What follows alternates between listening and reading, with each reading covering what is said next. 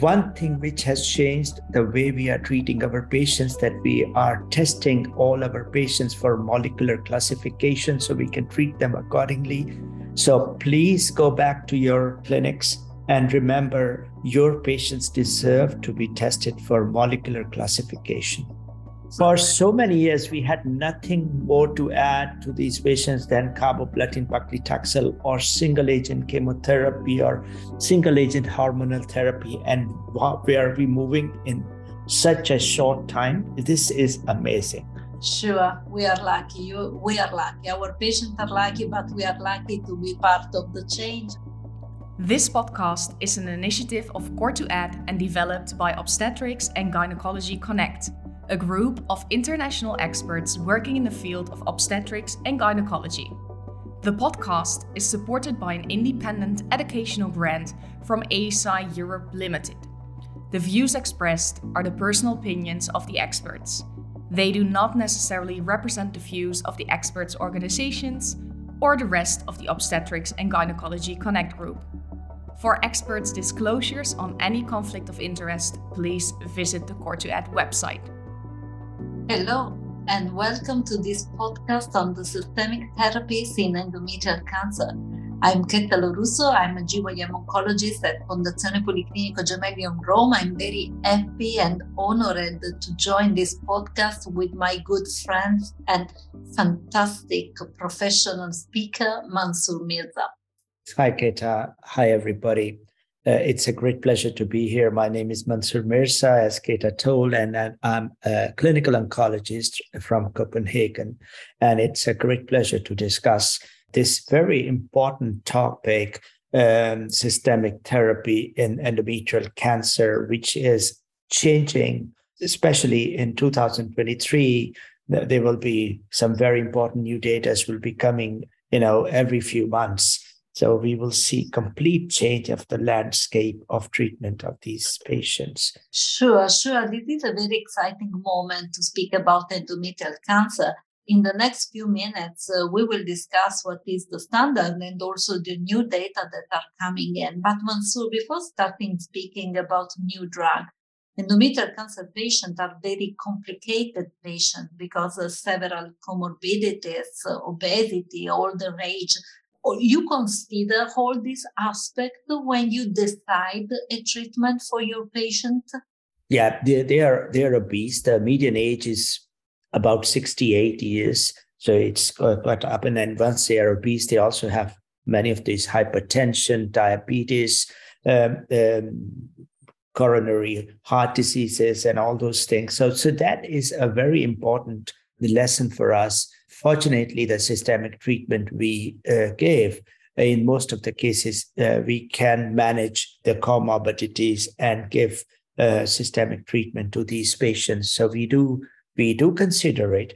We have to take control of comorbidities, but we can provide state-of-the-art to these patients, even though they are quite comorbid, many of those patients. Sure, medical conditions are important to consider, particularly in this population, but actually we have also several interesting data about the molecular characteristic of this tumor. I think that has changed everything. In less than a decade, when we saw the data from the Cancer Genome Atlas, and that has completely changed the way we think about treating our patients or doing the clinical research to find new ways. Earlier, we had two types of tumors, the endometrioid and non-endometrioid, and that's about it. And now we can see that that's not the case. And this is a very heterogeneous disease. So, Ketta, do you want to walk us through the four major groups, although we know that there's much more than that? Oh, yes, for sure. Basically, as you say, for several years, we consider endometrial cancer two diseases, but actually we know that they are at least four different tumors. And in particular, we know that around 8 to 10% of endometrial cancer present a mutation in a gene, which is the poly gene. And these are the tumors with the best prognosis. Probably in the future, we will not treat at all this patient. We will perform surgery, but we will not treat with any kind of treatment in the adjuvant setting.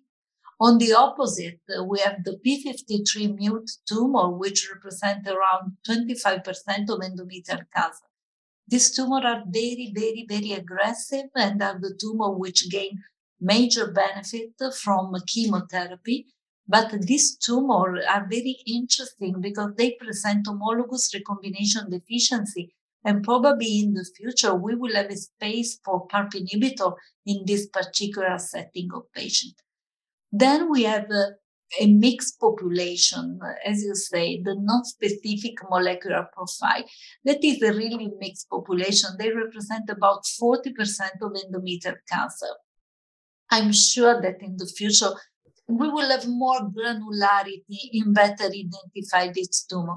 What we know now is that these tumors are particularly enriched by hormone receptor positive tumor, and probably this tumor will need hormonal treatment in the future, but probably, and you know better than me, the combination of hormonal treatment and CDK4/6 inhibitors, as you've demonstrated in the Paleo trial, may be an option for this patient.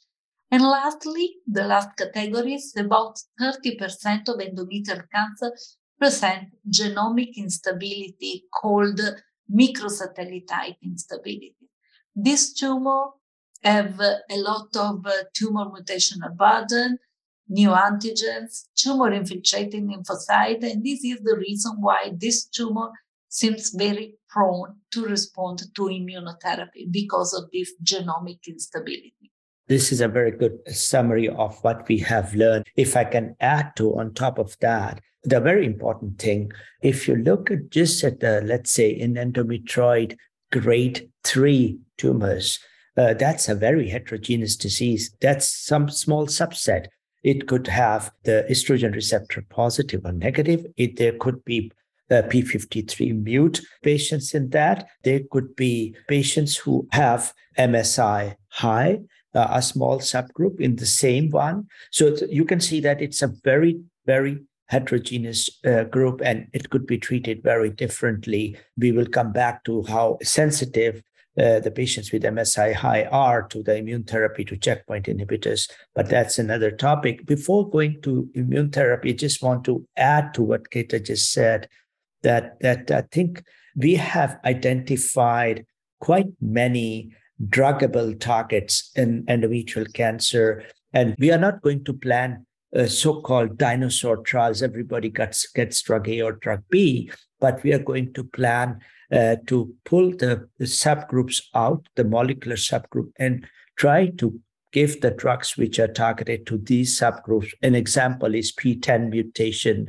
An example is PIK3CA, the HER2 or HER2 low. The data is coming. Ketta is very nicely mentioned about HRD. HRD, I said the PARP inhibitors. So I think we have so many. KRAS mutation is another subgroup. So we are really, really moving towards seeing these patients with a great opportunities. Take the p53 wild type and the data we saw last year with Siento trial in the subgroup of p53 wild type. That has brought us 2 phase 3 trials, right? The one with selinexor and one with MDM2 inhibitor. So I think we would be doing these trials, smarter trials, to find the drugs for subgroup of patients and not doing the bigger trials for everyone. Sure, very, very, very personalized treatment according to the molecular characteristic of tumor. I think that endometrial cancer is among the gynaecological malignancies, the tumor with the great step forward in terms of molecular profiling and matched treatment. But coming back to microsatellite instability, you know that among solid tumor, endometrial cancer is the tumor with the higher rate of microsatellite instability. And this makes this tumor particularly prone to respond to immunotherapy. And you are involved in a lot of trial with immunotherapy in endometrial cancer. Can you give us some information about the approved drug for endometrial cancer, MSI-high tumor? So absolutely. We are in a very great era where we have very important drugs available to our patients, which are very effective for our patients. Two of the drugs are approved, pembrolizumab and dostarlimab, on trials Keynote 158 and Garnet study. Garnet was actually the biggest phase 2 non-randomized study. And then we saw the further development of pembrolizumab in the MSS, but I believe that we will discuss it later, the study 775, but we will come back to that. So in the MSI high population, now we have in the patients who have metastatic relapse disease, two options available. They either treat them with single agent pembrolizumab or dostarlimab, and response rates are amazing, about 40%, 45%, or even higher with the single agent. Remember, when I say 45% is amazing, if you look at the response rate of chemotherapy in second line, it's about 10% or even less, whichever chemotherapy or hormonal therapy you take. So this is a completely different ball game, how we are treating our patients. And we will come back to the future. You will soon see the results in MSI high in frontline, in the stage 3 and 4, in the metastatic and the relapse disease, where we used to give carboplatin paclitaxel, how we are going to change that. I cannot see time to wait for your presentation at SGO, Mansoor. And this is really a very good moment for our patient. Immunotherapy single agent in MSI high, two drugs approved, pembrolizumab and dostarlimab.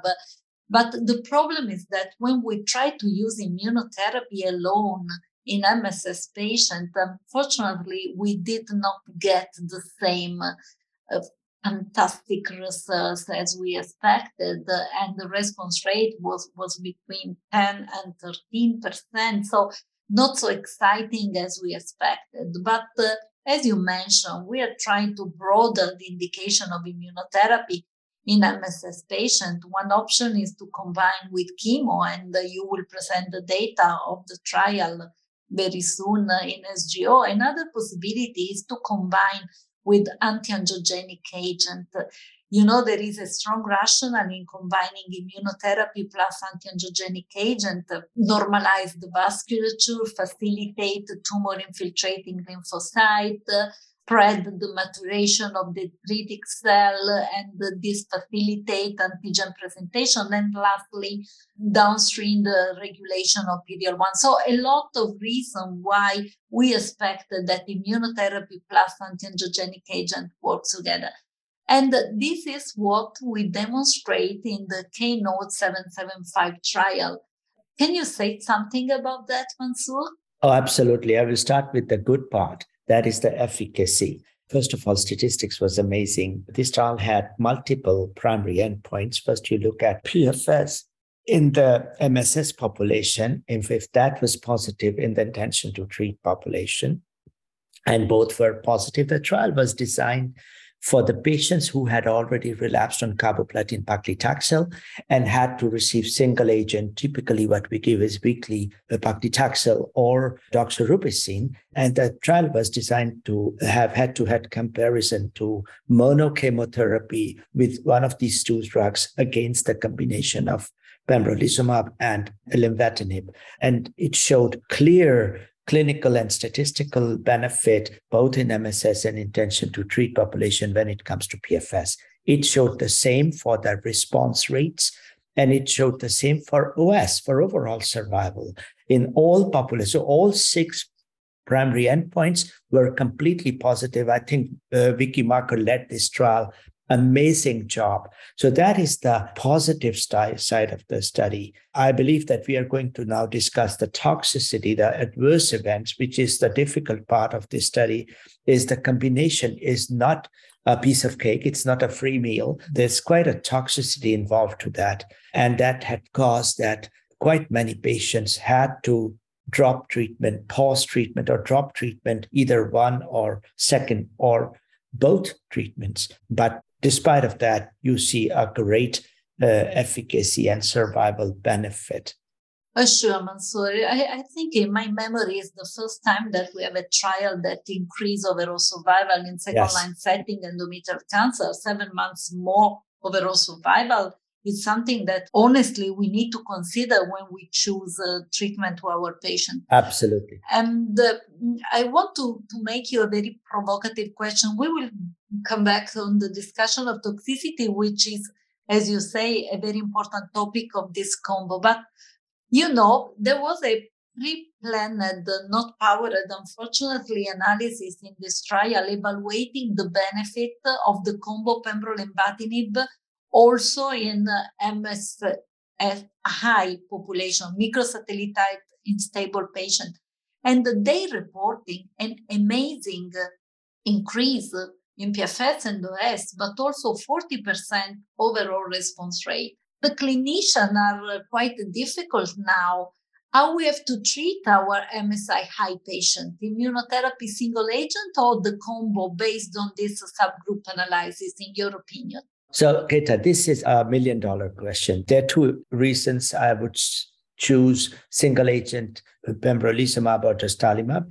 One reason is that in 775, we did not compare in the MSI high population, the combination of lenvatinib and pembrolizumab against pembrolizumab alone, because we know pembrolizumab alone is very effective. So we don't know if the combination is superior. We are trying to do trans-trial comparison. That's one reason. And second, as you know, is that pembrolizumab or dostarlimab are extremely effective in this subgroup. And the third thing is the toxicity profile. Single agent immune checkpoint inhibitors are much, much easier for patients to tolerate than the combination of pembrolizumab and lenvatinib. So for all these reasons, even though the approval is in all patients, I feel I will not start on combination any of my patients. I would give them single agent chemotherapy. I'm afraid the next question you are going to ask is, if they start progressing, are you going to add lenva? We don't have a trial on that. So these are the next trials we have to do to find out. We don't have a trial that if patients had earlier received immune therapy, which we will see now in SGO, after SGO, if the standard of care in first line is changed, not if, but when it will be changed, then how we are going to interpret the data of 775, because these patients will not be immune therapy naive. So we have a lot of work to do to find out about these things. I fully agree with you. We will work in the future on the sequence of treatment, considering that immunotherapy will move earlier and earlier in the treatment algorithm.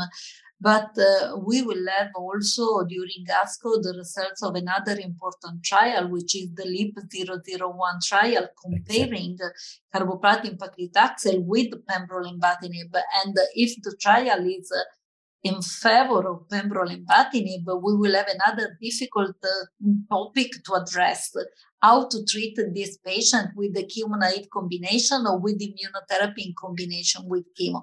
As you mentioned, we have to do a lot of work in the coming years to answer all these questions, but this is another good reason to properly manage the toxicity of this new combination.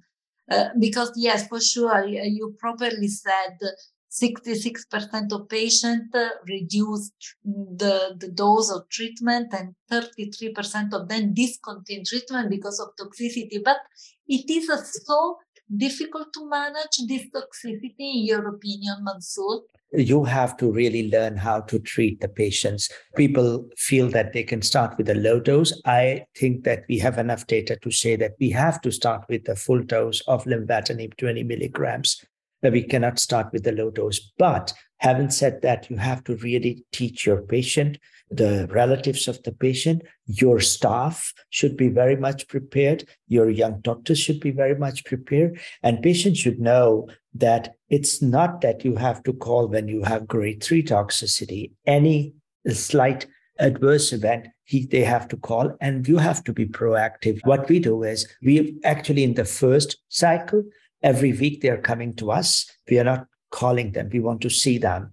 After that, if everything is going fine, we call them every week. And this way we sort of make a very, very tight action with our patients. Fully agree what you say, Mansoor, and the importance to educate patient, the importance to educate the staff, the importance to follow in a very proper way the patient, particularly at the beginning. You know that hypertension, the first occurrence of hypertension is 2 weeks after starting treatment. And the idea you have to follow every single week the patient is a very good idea, at least at the beginning, in order to identify hypertension. Another topic is hypothyroidism. You know, there is a huge number of patients that can develop hypothyroidism, which is a typical side effect of pembro, also done on lenva. And this patient would check for hormones, thyroid hormones every other cycle. So I think you properly said we have to perform a learning curve in the management of this new combo. But I think, and probably you will agree with me, the worst thing that we can do is not to offer the best treatment to our patients because we are unable to manage the toxicity. Oh, I completely agree. And what we do is we try to be very easy to reduce the dose very quickly. If patient, and we didn't mention the diarrhea, that may come even earlier than 1 week. So we have to reduce the dose or pause the dose and restart on the lower dose. Many of my patients come down to 14 milligrams and even lower, but I try to continue the lenvatinib as long as possible to continue the treatment. I can give you example of 2 of my patients. That's amazing stories. One patient, she after starting, she had so much diarrhea, and she had to be reduced to 12 milligrams. And after 4 weeks, she came to me. She said, Mansoor, I think my disease is progressing and I'm feeling like, so bad. I don't want to continue. I said, okay, we had to wait for a scan in 8 weeks. I can go get scanned now.